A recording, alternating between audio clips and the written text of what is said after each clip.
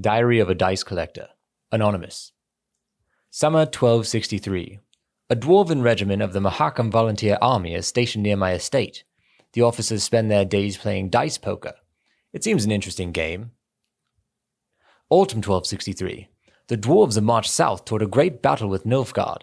Dear old Molnar gave me a set of dice. I think he meant to compensate me for all the games I lost. Winter 1264. My trip to Vizima was worthwhile. I won a decent sum at the inn. It's a pity the locals don't want to play me anymore. I must learn to lose a bit more often. Spring 1264.